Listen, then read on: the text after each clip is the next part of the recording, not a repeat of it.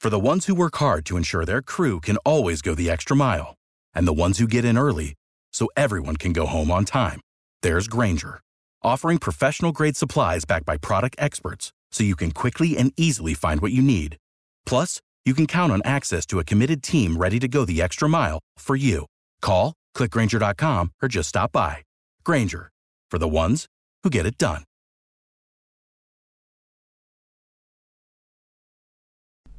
So many sports are in full swing right now, so there's no better time to get into sports betting than this very second. Go to Bet Online. It's the fastest and easiest way to bet on all your sports action.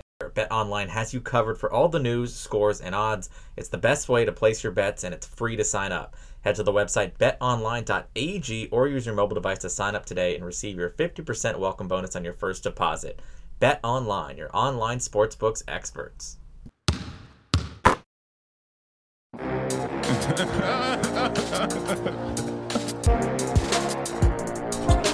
And welcome everybody to a brand new episode of the Believe in Clippers podcast with Jesse Cass and Alex Acker, here presented by Bet Online.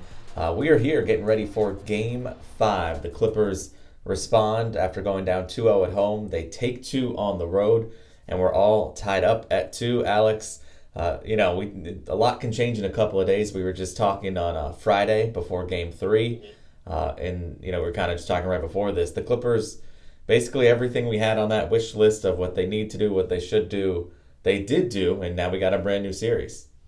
Yeah, for sure. I'm loving the change of everything that they did.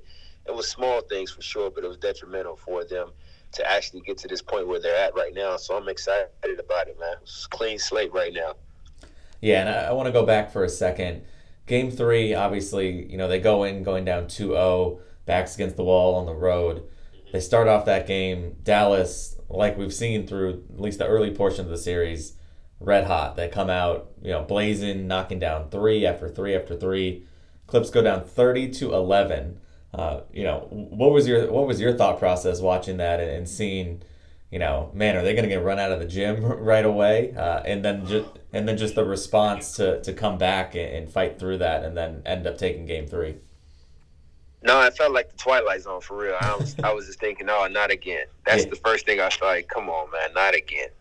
So from that standpoint on, I mean, it was just ugly to see a team like go through that all over again. And I know they were saying the same things in their mind, like, this cannot keep happening to us over and over again. You know what I mean? So the basketball god so far has really responded back and gave them some blessings as far as getting this lead passed on so they can actually achieve their goals as far as winning, this series, man, and pulling it out. So I'm happy about it.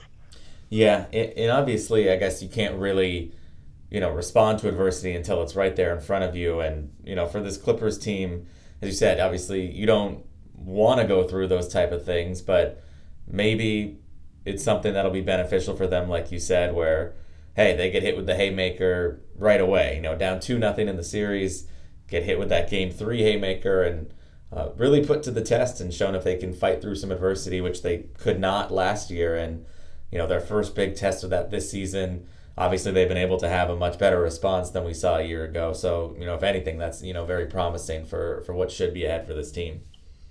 Yeah, for sure. And I think for the Clippers standpoint, there's nothing been actually easy for the Clippers at all. You know what I mean? And no season that I've been with the Clippers or seen them play, it's never been a smooth sailing ride where they get to their goals. So they always got bumps and bruises, but theirs is a little bit harder because it's less unfortunate, but at the same time we have all the pieces that we want, so you can't have any more excuses, from that standpoint. So just really have to just buckle down and just lock in. Every possession is very huge for these guys to actually, take advantage of. Yeah, and we talked about a lot during this year, and we're kind of looking forward to what would happen, in Games 3 and 4 about Ty Lue and him being a coach who makes adjustments and is adaptable on the fly. We saw a couple of them over the weekend, going into Game 3, put Reggie Jackson back into the starting lineup, and then at halftime of Game 3, He went small. He brought Nick Batum in to start that half along with Reggie, and then he kept that starting lineup going small with Nick Batum at center, essentially. Obviously, that worked out really well. Clippers win Game 3 by 10. They run away and storm the gates, win Game 4 by 25. What do you think of the moves from Ty Lue and just how that small ball lineup looked for the Clippers? No, it looked awesome. It did, for real. And we always reiterated as far as them actually being able to switch on defenders and guarding the front court collectively. They're really good on one-on-one situations. They kind of get a little scrambled away as far as actually finding out who's covering who on the swing passes and stuff like that. But for the most part, I love the situation of what he did as far as putting Batum in there. Now, I personally would have said Batum as well because he's a veteran. Even though I like the fact that we talked about Man as well, but he's a rookie. But for the most part, putting Batum in there as veteran and him just knowing the game as far as reads and stuff like that was really huge for the Clippers. Moving forward for sure. But I wouldn't say so much as far as putting Rondo, which he does deserve that spot, but you need some firepower coming off the bench. So I think that was a smart move, was putting Batum in there. Yeah, and we've seen Rondo, he's still getting a good chunk of minutes. He had 26 minutes in Game 3, had another 20 in Game 4, and has been really outstanding for the Clippers. So he's still getting those minutes in that run. Terrence Mann, who we talked about, he got the call in Games 3 and 4 again, and while the numbers don't necessarily jump off the page, we saw the impact with kind of that energy, the heart, the hustle, not afraid to get physical, especially in Game 3. So I think we saw the kind of fruits of that labor with Terrence Mann and just that energy that he injects into the team as well. Yeah, for sure. Those 50-50 balls, he's definitely on it. Those little small things that he does as far as his, basketball is really played off of like inches, measurements wise, as far as being there on time. A small inch can get you a bucket, if you're late on a switch or something like that. So that energy that Man has is huge, to cover that slot for sure. And it's interesting, the game of adjustments. Of course, we know Rick Carlisle is such a good coach as well, and we kind of saw the cat and mouse game. Going into this series, I think we both felt that the Clippers, and a lot of people did, that the Clippers are the better team and they should find a way to win. Now, the series is still 2-2. We know Dallas, as we've seen, can get red hot and obviously went on the road. So the Clippers, still have a lot in front of them. But it did feel like with that small ball lineup, they unlocked something that Dallas is going to have a hard time, kind of putting back in the bottle. With Dallas, they got to have Porzingis out there. But when the Clippers go small, he's kind of dragged away from the basket. He's not really a great rim protector anyway. Just no rim protection for Dallas. Clippers are just getting to the rim at will. And then really, outside of that, there's no real rim protection. So the Clippers can get their open threes. They can get to the rim. Dallas tried to go really big with Boban, who definitely can score a lot inside. But, the same kind of issues exist defensively with the Clippers being able to spread it out. So that kind of, turning of the key going small seems like it has unlocked things for the Clippers in a big way. No, for sure. You hit it on the head. That's definitely true. And those second chances, getting extra possessions as well, too, drawing out that big where you can actually get, offensive rebounds and putbacks and stuff like that. Those was huge, for sure. And it shows statistically across the board. Besides that, which I truly like, which I pinpoint as far as number one, what you said, taking away Hardaway's actually touches and stuff like that and limiting him, that was key. Because we always talked about as far as Doncic actually getting his, and there's certain ways how he would get his. He's hitting crazy tough shots. Seriously, off the charts is all-star shots, and we can live with those things if he's going to keep hitting those for sure. But to eliminate Hardaway and his touches and allow him to only have 4 points was huge. I would think so. Oh, absolutely. We talked about it going in that, the other guys who had been kind of playing, say like not better than you'd expect, but they're, took their games up a level. And Hardaway, he came out hot in Game 3 as well. He ended up hitting 4 3-pointers, but ended the game just 4 of 14, 12 points. And then, as you alluded to in Game 4, really got shut down, where he only scored 4 points, as 1 of 8 from the field. And while that's a team defensive thing, I give a lot of credit to Reggie Jackson, who's not a noted defender, but you saw multiple times where he was running hard away off the 3-point line, which we had discussed, and then getting back into the play with second and third efforts, along with the offensive punch that Reggie has given. That extra effort from him defensively, which is not really his forte, was big, and is the kind of effort that this Clippers team needs to really be there, going full strength in the playoffs. Yeah, for sure. Reggie's a great on-ball defender. I would say off-the-ball defender for sure. He can chase and hunt people down, making sure they're not touching the ball. As far as on-ball, I would think he's a little, struggling with that for sure. But he did a tremendous job, like you said, for sure. We just got to see if this is going to continue, man. If this is something that they're just teasing us with, or they actually really want this thing, and that's the most important thing. The next game is at home, so definitely going to see what's going to happen, bringing it back home for sure. Yeah, and that's the big question, right? Obviously, I think everyone has always seen the potential in this team and knows what they're capable of, and we really saw it in Game 4 where they kind of, the 25-point win in particular. But it's that, can you keep it consistent? Can you win at home? Can you, take control of the series when it's right there for the taking? So, that's the question going into Game 5. But, one thing that is at least, again, encouraging for the Clippers is we had talked about the stars really playing like stars and going up to that level. Of course, Kawhi had that 41-point game in Game 2 in the loss, but he's got to throw out a couple of numbers from Kawhi, and we'll get to Paul George, who's been great as well.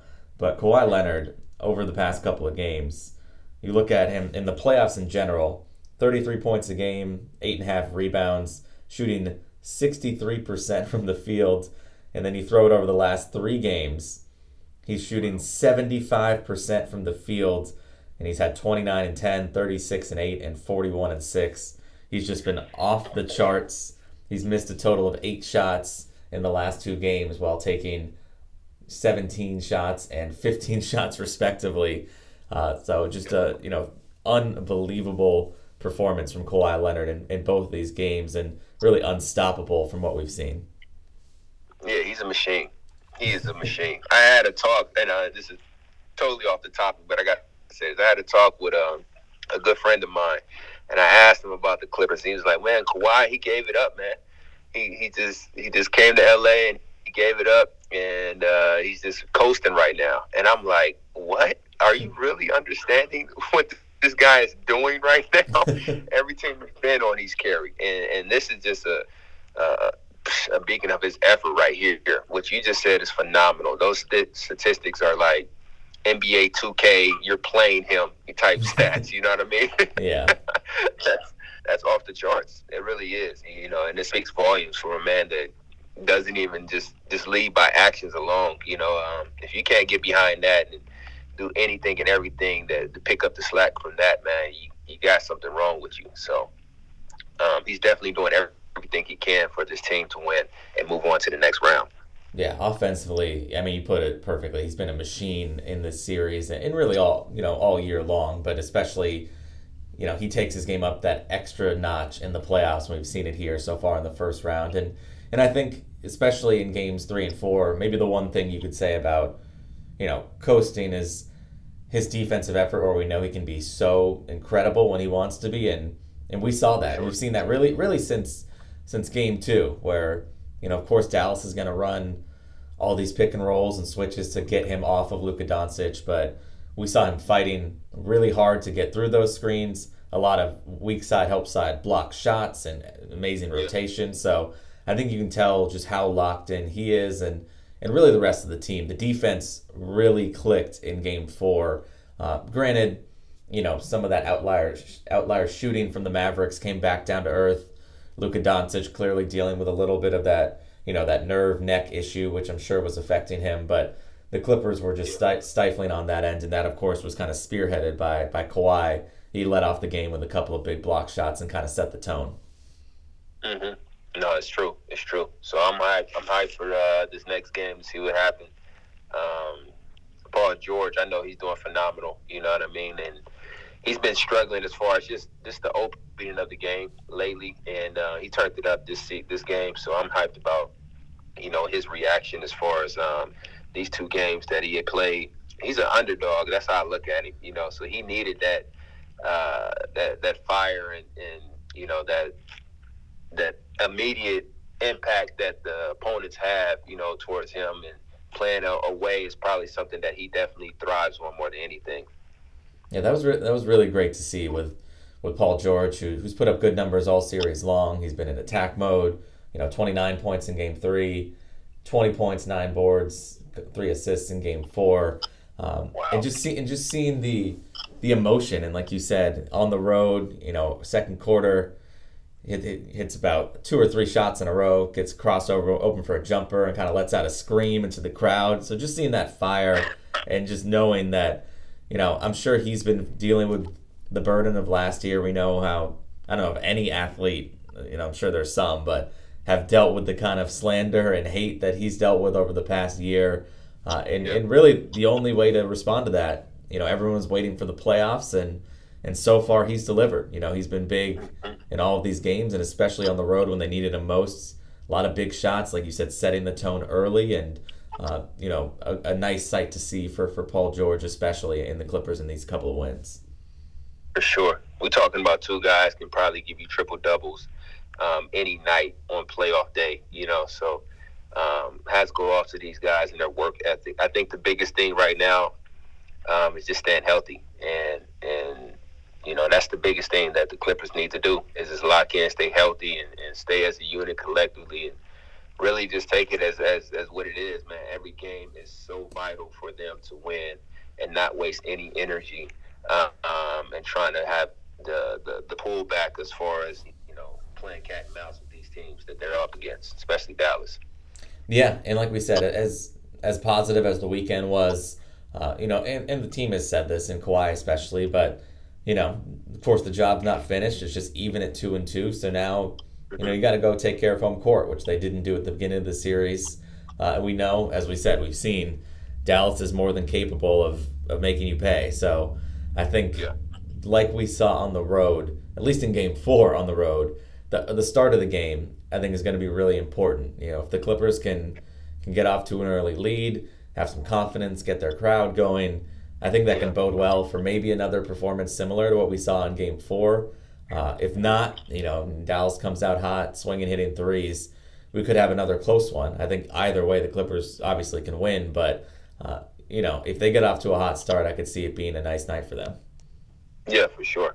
I think what you said too kind of alarmed me as well, as far as like teams that actually getting hot, like Dallas, and actually still winning is one of those things that I would love to see, the Clippers overcome.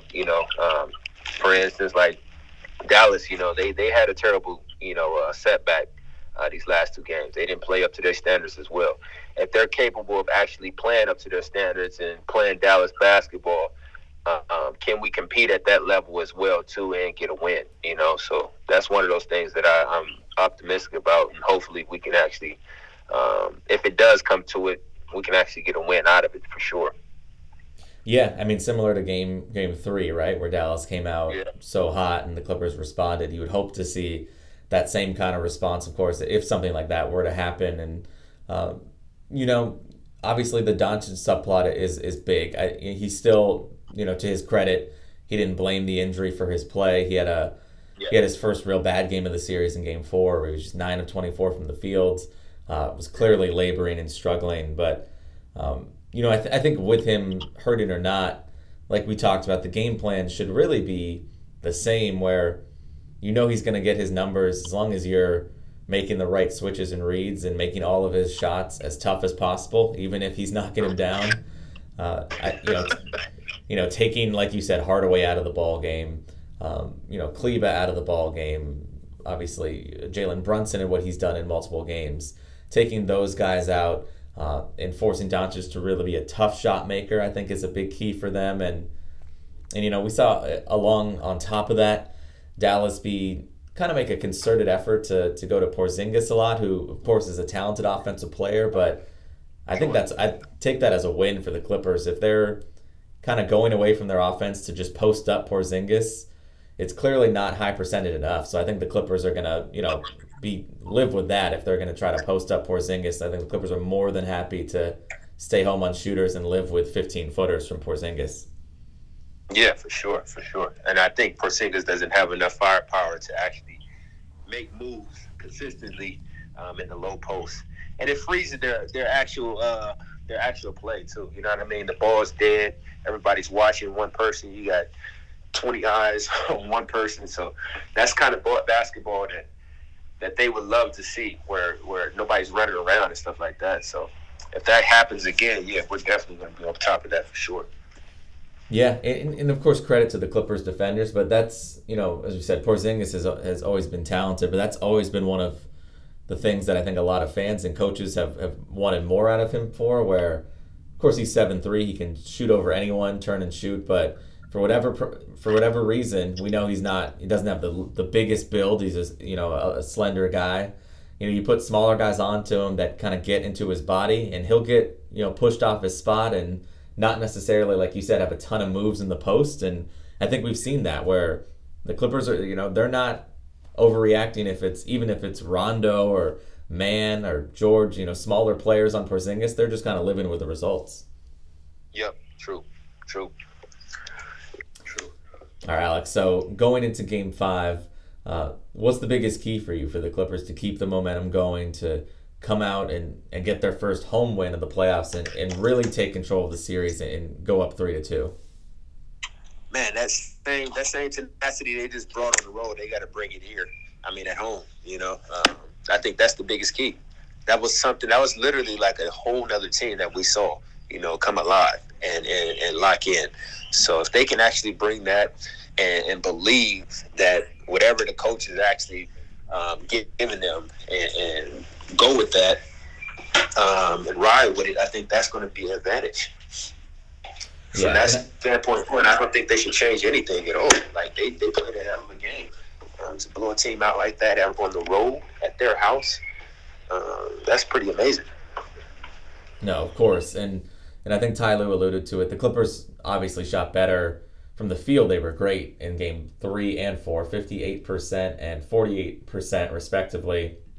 And from the three-point line, they shot 42%, which was kind of along their season average, in 39. So while those are pretty decent shooting numbers, I think Ty Lue, he alluded to, we're still waiting for one of those games that is really looks like us shooting the basketball. So, from three-point range, if they can get hot, like we've seen a couple games with Dallas, obviously that would bode really well. And, I wouldn't expect Dallas to shoot as poorly, obviously. They were just 5 of 30 from three-point range. But keeping them within a respectable range where, it might not be 17%, but it can't be, 55, 60% like we saw in the first couple of games. So even if they're hitting some shots, that same aggressive closing out defense we saw in Games 3 and 4 has to be there for the Clippers in Game 5.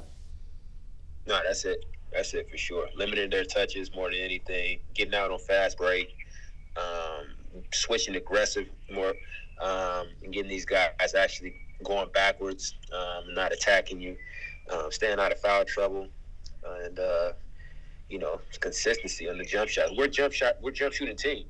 Clippers are. Ain't no cap about that at all. We're a 15-foot mid-range jump shooting team that can actually knock down consecutive shots after consecutive shots. Paul George is an elite 15-foot mid-range, 20-foot mid-range player.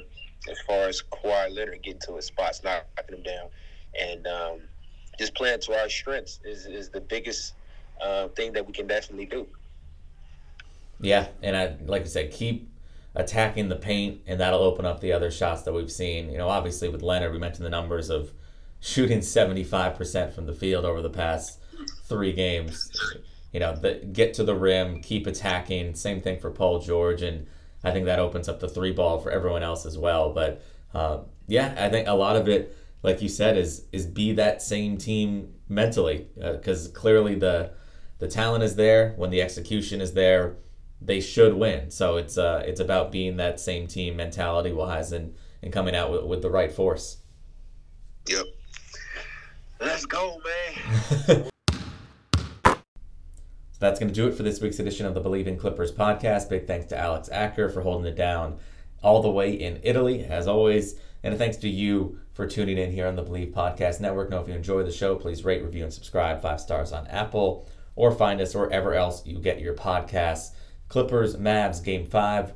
Big swing game at home for the Clippers. Ty Lue has been asking the crowd to bring the energy to keep the team hyped up and ready to go as they try to take control of the series and win their 3rd game in a row. Of course, Dallas will have their say about that. But 7 p.m. tip-off between the Clippers and the Mavericks in a big Game 5. We'll, of course, be right here to cover it on the Believe Podcast Network and look forward ahead into the series no matter what happens. So thanks for tuning in here on the Believe Podcast Network, and this episode presented by Bet Online. Believe Podcast Network, LA's #1 sports podcast network, and the only place for the show for every team in LA and more. We believe in our LA teams. Do you believe? Go Clips.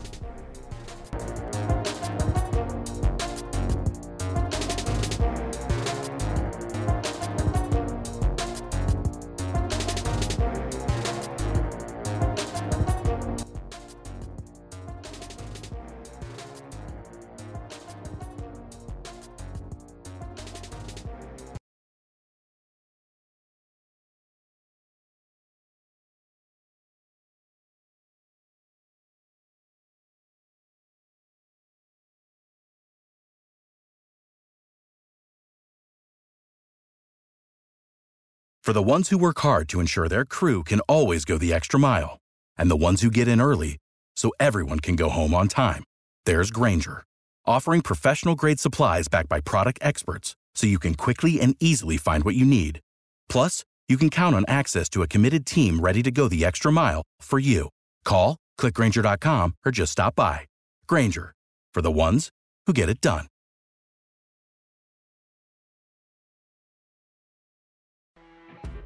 You know when you're listening to a true crime story that has an unbelievable plot twist that makes you stop in your tracks? That's what our podcast, People Are the Worst, brings you with each episode. I'm Rachel. And I'm Rebecca. We're identical twins who love true crime cases that make you say, didn't see that coming, and we hate the people responsible for them. Listen to People Are the Worst now on Apple, Spotify, or wherever you get your podcasts.